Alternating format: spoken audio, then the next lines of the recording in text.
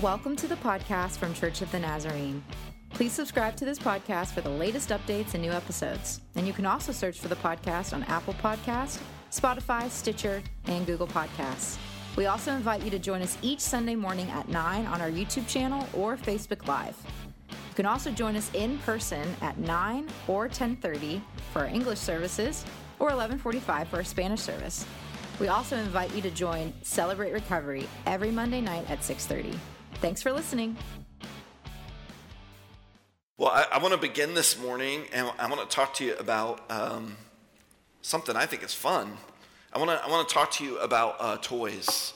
So, I've got kids at home. I talk about them a lot, but toys, and you're maybe don't have kids at home, or you're just a big kid, but we all know the toys, right? There's all kinds of toys that might remind you of your childhood. They might remind you of things in your life now. I brought a bunch of different things up here.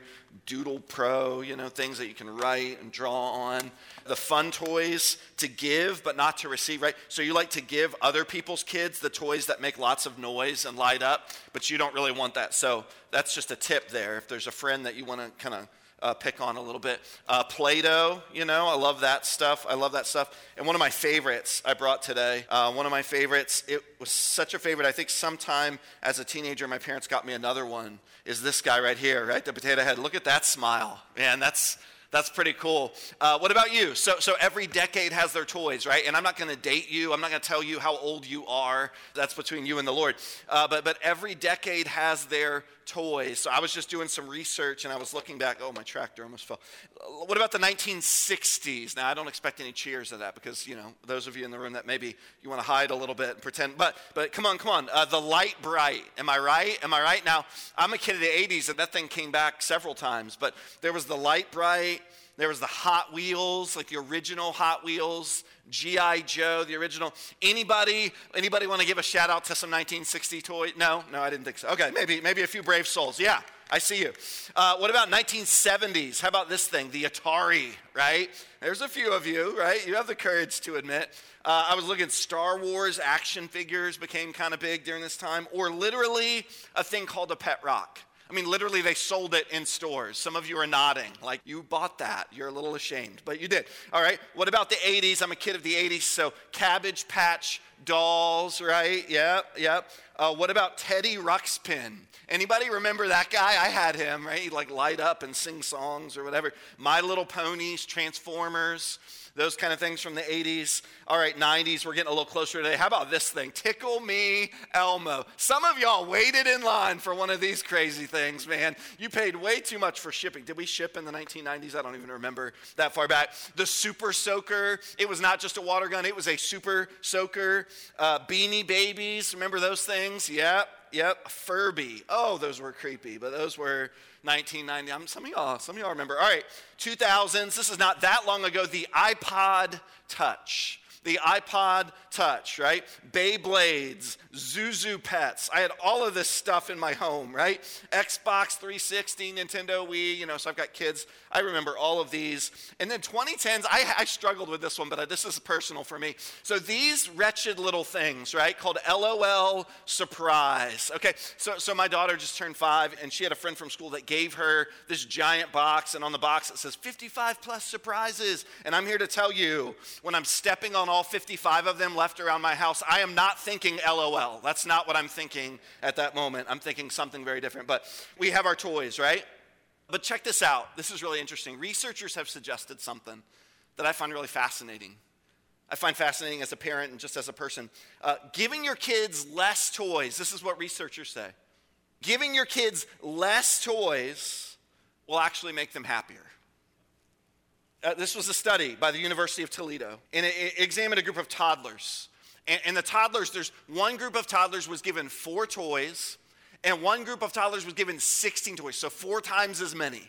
And they watched them play, and they observed, and they noticed what happened. And the results were pretty astounding, pretty revealing. The toddlers with more toys actually spent way less time playing, as little as half the time playing, even though they had so many more toys. Listen to what some of the researchers say. One researcher observed an abundance of toys creates a distraction. Another one said, a child will rarely learn to fully appreciate the toy in front of them with countless options still remaining on the shelf behind them. Think about that, right? A child will rarely fully appreciate the toy in front of them with countless options behind them. It's not that toys are bad. Please, kids, don't chase me down after the service, right? I know some of the parents are like, man, we wish we heard this message before Christmas, right? That's not the message. The message is not that toys are bad, but it's the message is the abundance of toys can actually be destructive. But the truth is, we're not just talking about kids and their toys, right? We all have our toys. You know what I'm talking about, the car in the driveway that you wash and you wax way more than you need to. It's not dirty, but you're still, you know what I'm talking about, right? The coolest phone, because the one 2 versions ago just isn't quite as good as the newest. Or the bigger TV screen. Your last one was pretty big, but this one's bigger and it's clearer. You know what I'm talking about. The clothes and more clothes, the shoes and more shoes. We get older, right? But we still have our toys, don't we? We do. We have toys. And look, there's nothing wrong with toys. There's nothing wrong with our toys except when we believe that more and more will make us happy. We believe that the more toys we have, the more stuff we have, the happier we will be. And the truth is that's a lie. It's a lie. And it's a lie that God's word is going to help us reveal today. So I'm going to invite you to turn today to James chapter 5. We have made it, started back in the fall. We've made it through to chapter 5 of James. Can you believe it? So I'm going to invite you to turn there, James 5, verse 1. And I'm going to invite you, as we've done almost each and every week, to stand as we read God's word today. We just like to change our posture sometimes as we read God's word. And so if you're able, if you're not, that's fine. But if you're able, would you just stand as we dive into the first 6 verses of James chapter 5. I've got it on the screen. We also have it in the YouVersion Bible app. So if you're a YouVersion Bible user, you can find our event set up there. This is the word of the Lord for us today. James 5. Now listen, you rich people, weep and wail because of the misery that's coming on you. Your wealth has rotted, and moths have eaten your clothes. Your gold and silver are corroded. Their corrosion will testify against you and eat your flesh like fire. You have hoarded wealth in the last days. Look, the wages you failed to pay the workers who mowed your fields are crying out against you. The cries of the harvesters have reached the ears of the Lord Almighty. You have lived on earth in luxury and self-indulgence. You have fattened yourselves in the day of slaughter. You have condemned and murdered the innocent one who was not opposing you. Lord, as we open your word today, hard words, words that maybe could bring confusion or guilt and shame, or words that maybe we just want to pass over. We lean into these words today. We believe that this is your word and it's alive and active. And today you have some truth for us. Truth that we need desperately in our lives so that we can be transformed by you to bring hope to others through Christ. In Jesus' name we pray. Amen. You can have a seat. You can have a seat. This morning, I want to begin with some context, right? Each and every week we talk about, as we're reading through the book of James, that who is James's audience? Well, it's believers. It's believers that are being persecuted. It's believers that are being scattered. But this 6 verses in James is different. And it's different for some very specific reasons. The reason that we know is because throughout the book of James, he makes it clear who he's addressing, because he says constantly, brothers and sisters, or he just says believers in Christ ought to, believers in Christ, right? So literally over a dozen times, I counted just quickly through 4 chapters, James is constantly reminding who am I talking to here? I'm talking to believers. I'm talking to my brothers and sisters, but in this 6 verses, those terms are noticeably absent. Why? Because that's not his audience anymore. We also know that because these 6 verses are harsh, and James speaks harsh words, but almost always in the first 4 chapters, he points towards repentance, but not here. These 6 verses, there's no repentance here, no reference to repentance from God, only judgment and wrath from God. So why is this? He's speaking about actions and behaviors that are happening all around believers, all around the church. It's kind of like this technique, and James is a Jew, right? So he would be familiar with the Old Testament prophets. And throughout the Old Testament prophets, we see this idea of kind of giving specific attention to the surrounding pagan nations to denounce them. Often that would happen with the Old Testament prophets. And in some ways, James is kind of being a New Testament prophet with these 6 verses. We also believe here it's possible the actions described here are being done against believers. Against believers. Perhaps they're the ones being mistreated and neglected. Perhaps they're the ones who have not been paid for the work that they did. Maybe they're experiencing injustice. And James is speaking in the midst of pain and disappointment, in the midst of trial. In essence, he's promising them justice will come. So why do I spend time establishing that? Why is that important? Because we have said week after week, James is talking to believers who are poor, who have been exiled, who have very little. They don't have wealth. They don't have homes. And most of their earthly possessions have been taken from them. So these 6 verses seem a little bit out of place, don't they? Their temptation, though, may be in a time of struggle to aspire to the wealth and prestige that they see around them.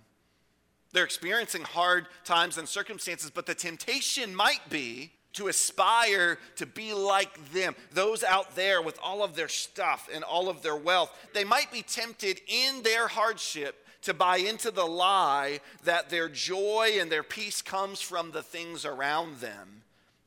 Not unlike the Jews who had escaped from slavery in Egypt but said, we want to go back. I think James is thinking of them as he writes these words in James chapter 5. So James doesn't hold back, does he?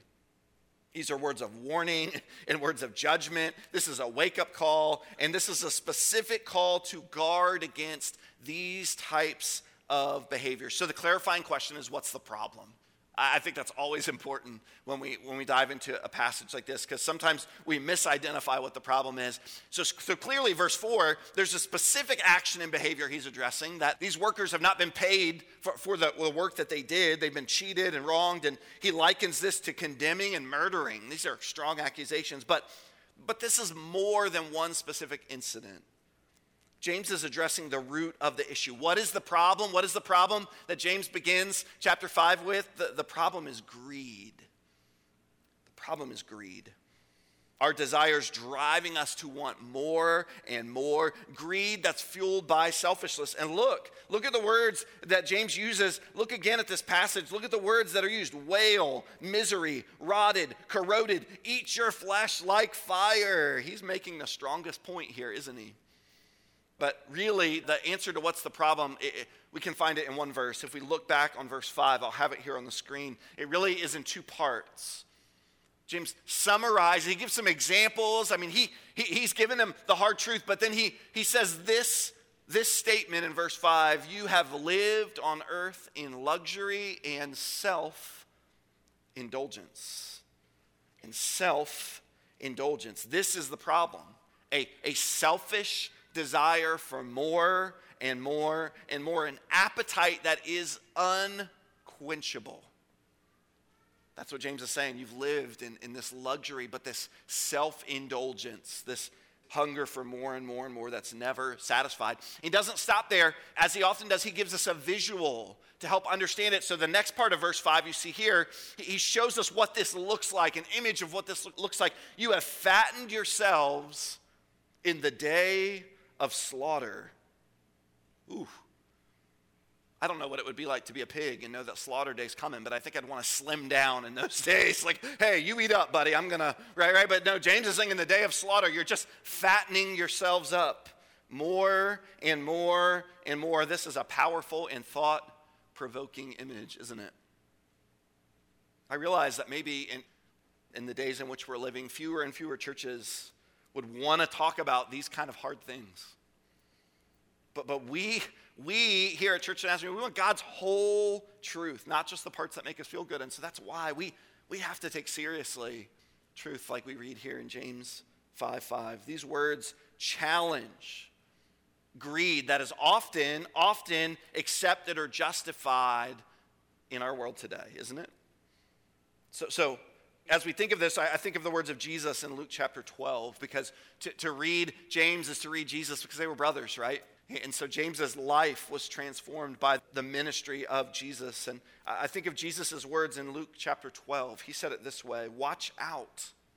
Be on your guard against all kinds of greed. This is Jesus, right? Life does not consist in abundance of possessions. That almost sounds like, this part looks like it could be in Proverbs, right? Like, life does not consist in abundance of possession. Like, if Yoda said that, you'd be like, wow, that's so wise. But this is Jesus, right? Jesus is saying, watch out, guard against greed, because your life, real life, is not about this desire for more. Real life, the life that you desperately want, is not found in abundance of more and more and more. That's not the true joy that you're really seeking. And he goes on to tell a story about this statement. A story, a visual of a man who had wealth. He had an abundance of wealth, an abundant harvest. So what does he do with his wealth? What does he do with his success? Well, he builds bigger barns. He takes his surplus. That's the word Jesus actually uses, surplus, more than what he needs, right? He takes his surplus, and what does he do? He keeps it. He hoards it for himself. His motto is, take life easy, drink and be merry. This is the picture of foolishness, Jesus says, because the man's life ends, and all he has done and all he has accumulated for himself is wasted. Jesus uses that one painful word to describe this man: foolish. Foolish.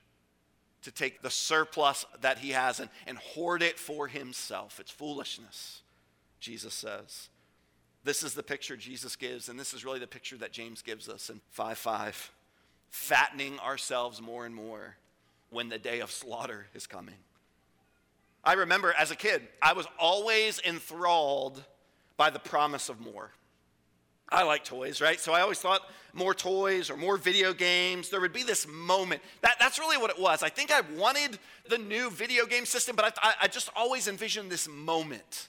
Like when I opened it or as I was playing, how I would feel in that moment once I got whatever it was that I wanted. And the truth is, I kind of outgrew toys, and so then it was freedom. That's what I thought it would be. I thought about more freedom. Once I got to middle school, then I would arrive. I had this picture in my mind of what middle school would be like, how it would feel. Man, was that funny, right? Like, because I got to middle school, and I'm just telling you, that I don't know what I was expected to feel, but this isn't it, right? Because that wasn't it. So then it was the next thing. Maybe it was driving, right? Or when I get to high school and I get my license, oh yeah, then I will arrive, and then it's gonna feel like, again, I use that word because that's how I felt. That's what I thought about, this feeling that I would achieve once I got my own car. And driving was kind of cool, but I arrived at that point, and I was looking around and I was like, is this it? Is this really it? Man, and it felt fine, but it wasn't all that I hoped it to be. So college, right? Well, college, I'll be on my own. I'll have some independence. I'll be living my life. Or after that, maybe when I fall in love, maybe when I get my career, maybe the family, maybe that first house. All of these things were awesome. But life seems to always dangle that next carrot in front of you, doesn't it? The next thing. When you get there, the lure of more. When you get there, that's when you'll really feel like you're happy, or you're successful, or you've got peace, or you've got joy, the promise that you need more to bring you the joy and peace and purpose in your life. And so I'm recognizing in myself this pull of more. See, it's more than money, right? It's more than material wealth. It's also an issue of the heart, a heart that's driven by a pursuit of more, a life desperate for the next thing to bring them joy is an empty life. I'm going to say that again, a life desperate for the next thing to bring you joy. It's an empty life. Some of us have experienced that in this room. So this is why James says that why Jesus says life does not consist in an abundance of possessions, an abundance of the things that we accumulate, the things that we possess, even the things that we achieve. Jesus said it this way too: what good is it for someone to gain the whole world but lose their soul? What good is it to gain all of that stuff? Whatever it is today that represents more in your life, the next promotion, the vacation home, the 401k, retirement, the college, that you really want to get into, student, whatever it is man, Jesus says, what good is it if you get all of that, but you lose what's most important in your life? The Bible speaks a lot about money. That's probably the tension in the room today, right? When we read James 5, James is going to talk about wealth. He's going to talk about money. He's going to say some really harsh things that are kind of uncomfortable, that we kind of have to pause and say, what does that mean for me today? And the truth is, the Bible talks a lot about money. And I don't know about you, but I have a lot of questions. I have a lot of questions about that. And actually, I know you do, because this is a topic that often when it comes up, it could be a little bit confusing. There's a lot of questions we have when we come to this topic. Maybe the question you would have is, why? Why does the Bible talk about money so much? Why does Jesus talk about money so much? Maybe your question is this: is it wrong to have money? Is that what the Bible says? It's wrong to have money? Should I feel guilty? I have that question a lot, personally. Should I feel guilty, God, because of what I have?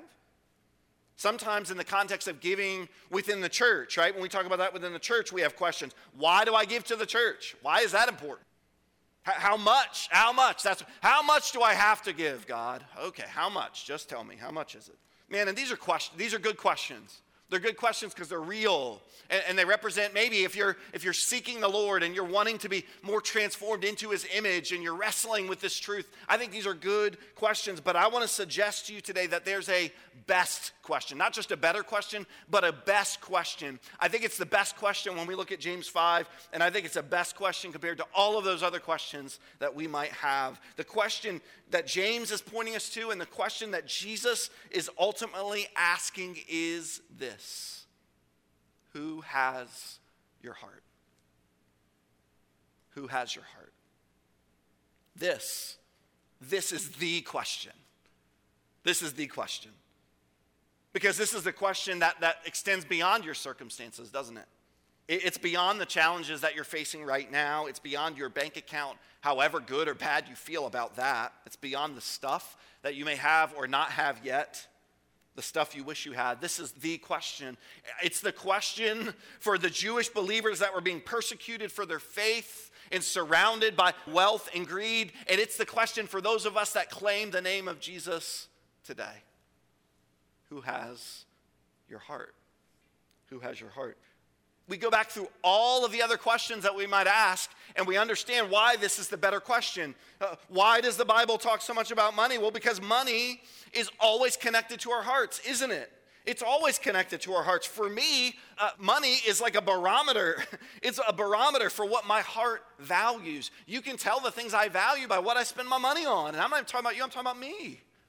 That's always true in my life. And for some of us, money is the last thing. The last thing we hold on to. It can be an idol for us. It can be a God that we worship. We need it. We don't know where it's going to come from. How are we going to get what we need for? And so maybe it's not even just this desire to accumulate more, but a desire to have what we need to get by. And so money becomes kind of a God in our lives that we serve. So the Bible talks about money. Jesus specifically talks a lot about money because he desperately cares about this question. Who has your heart? Who has your heart? Is it wrong to have money? Should I feel guilty? Those are good questions, right? Questions. How can you not think that as you read James 5? I do. But no, that's not the message. That's not the message. You can have money, but your money can't have you. Ever. Do you see the difference? You can have money. You can have resources. You can have blessings in your life. Things that you can look around and be like, wow, God's entrusted me. I've got a lot. But those things can't own me. I own them. I'm a steward of them for God's glory, but they're not going to own me because there's one God in my life and there's one person, one who has my heart, and it's not any of that stuff. It's him. Do you see why that's the question? Money, possessions, wealth, that can't be your master. Because Jesus is Lord. Who has your heart? Why do I give? Maybe we ask that question. Good question, right? Why do we give? Why do we give it to the church? What is that about? Well, biblically, if we look through the story of God, giving to God was a declaration of trust. It was a way throughout the story of God that the people of God trusted God by giving back to him. It was a constant reminder of what? That God, you are provider. You're provider. You have given me everything. So when I give, it's not this guilt thing. It's not out of even religious duty, because we really value relationship more than religion. We're not into duty and obligation. We're into relationship. And so why do you give in a relationship? Because it's trust and love. It's the question, who has your heart? That's why we give, because God, you have my heart. The question, how much do I give? That's a good question. It's a good question. I get that question. I understand it. And we, as a church, we participate in this biblical principle called tithing. And maybe that seems outdated or old-fashioned to you, but it began way back in the Old Testament, where Abraham literally gave a tithe, a tenth of his possessions, of his first fruit, of his money, and he gave the best, not the last tenth, not the scraps, but the best that he had back to the Lord as worship. And we see throughout, even the New Testament, Jesus spoke about the tithe. And it is this biblical principle that God, I don't want to just give you my leftovers, I want to give you my first tenth. My first tenth. But sometimes people like to push back on that, and I understand. Well, isn't that kind of outdated, and isn't that, well, the problem is when we look at the New Testament concept of giving is I give God all. I mean, look at the book of Acts. These believers were giving everything they had. They literally brought everything they had and put it at the feet of the apostles, and everything, nobody had needs because everything was given to everyone. And so sometimes this question of how much do I give is really about us trying to draw these arbitrary lines about what belongs to me and what belongs to God. And I can give him this, but this is mine and that's his, and that's why it's the wrong question. Because the question is, who has your heart? And the question of how much do I give, it's really good, and there's really good, important biblical truth that we practice generosity often. We practice this idea of tithing. We practice giving even beyond our tithes to our offerings and generosity. And today you are surrounded by people that love to be generous. We do. But we don't do any of that for our applause and look at us and, well, here I am. No, we do all of that because it celebrates and reminds, and it pushes back against this idea that the stuff we have will make us happy. We lean into this question, who has your heart? And we answer with love and the passion in our hearts. God, you have my heart. So it's not a question of how much do I have to give. God, what do you want me to do? What do I have that I can use to bless others? How can I worship you even with the stuff that I possess that I can't take with me? It's all going to rot one day. It's all going to burn. I say that when I get really frustrated about money. It's all going to burn, right? But this question, who has your heart? Man, I almost missed some of the most incredible blessings in my life because I didn't trust God enough. Specifically with finances, with money. This is real for me. This is a challenge for me. It's embarrassing to admit at times, but it is. I try to share often that for me, seriously me, money is a place where I've struggled to trust God. I worry about it. I know I shouldn't. I know what the Bible says about it, but I worry about it. I do.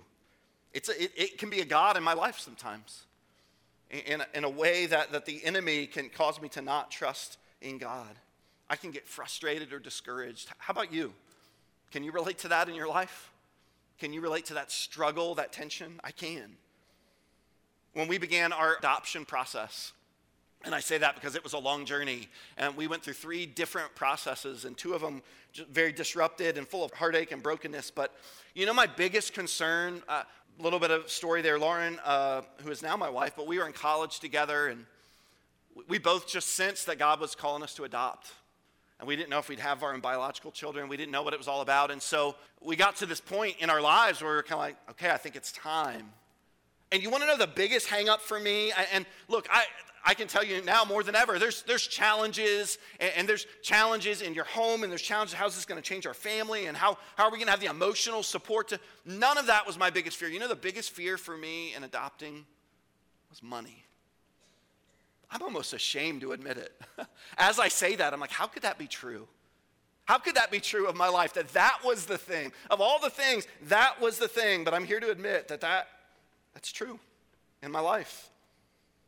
I had to step out in faith and be willing to trust that God would provide the finances to make it happen. But I can say today how thankful I am that I did step out, that we, our family, did step out and trust God. It was a journey, and look, our adoption journey was filled with challenges and pain and heartache, and there's still pain along the journey, right? But ultimately, it brought me my daughter. It brought me my daughter. I cannot imagine life without her. Imagine if I allowed something so silly as stuff, as finances, to keep me from trusting God enough to bring me my precious little girl. Why do I tell you that story? Because that question, who has your heart, is about way more than we think it is. We have this kind of limited view of our life, and we have this limited view of the decisions that we're making. And I just don't know today what stands on the other side of your obedience to God. I don't know what blessings there are. And we don't give to get from God. That's not the theology that we preach here. But I'm just here to say, if you will trust God with your heart, He has good things for you. Good things. Blessings. A story, a future. We talked about the future last week, right? A good future for you that you could trust Him with. That's why that question matters so much. I believe today that if you'll trust God with your whole life, He has good things and good plans. He wants to show you things you could never imagine. But you got to trust Him. You can't hold anything back. We can't take our life and say, well, God, this is what's mine and you can have that. No. The question, James 5 is desperately pleading with believers to answer is, who has your heart? Who has your heart when it's hard? Who has your heart when it's good? Who has your heart when you've got nothing? Who has your heart when you've got more than you need? Who has your heart? God, today I pray for my brothers and sisters. I pray as we listen and hear words like this, what we're thinking about matters. And so today I just pray against any guilt or shame. I don't believe that's of you today. I don't believe that this message is a message of condemnation. I don't believe that we should leave our heads, frustrated and discouraged. Instead, Lord, I believe you want to offer hope to us. And maybe for some, that simple question, who has your heart, maybe today we would have the courage to respond in obedience.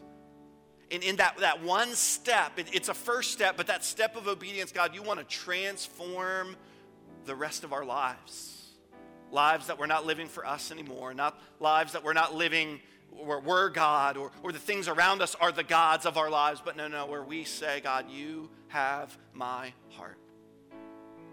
So now we spend a few moments reflecting, being quiet, being still in your presence. And we say, God, you can have my heart. Amen.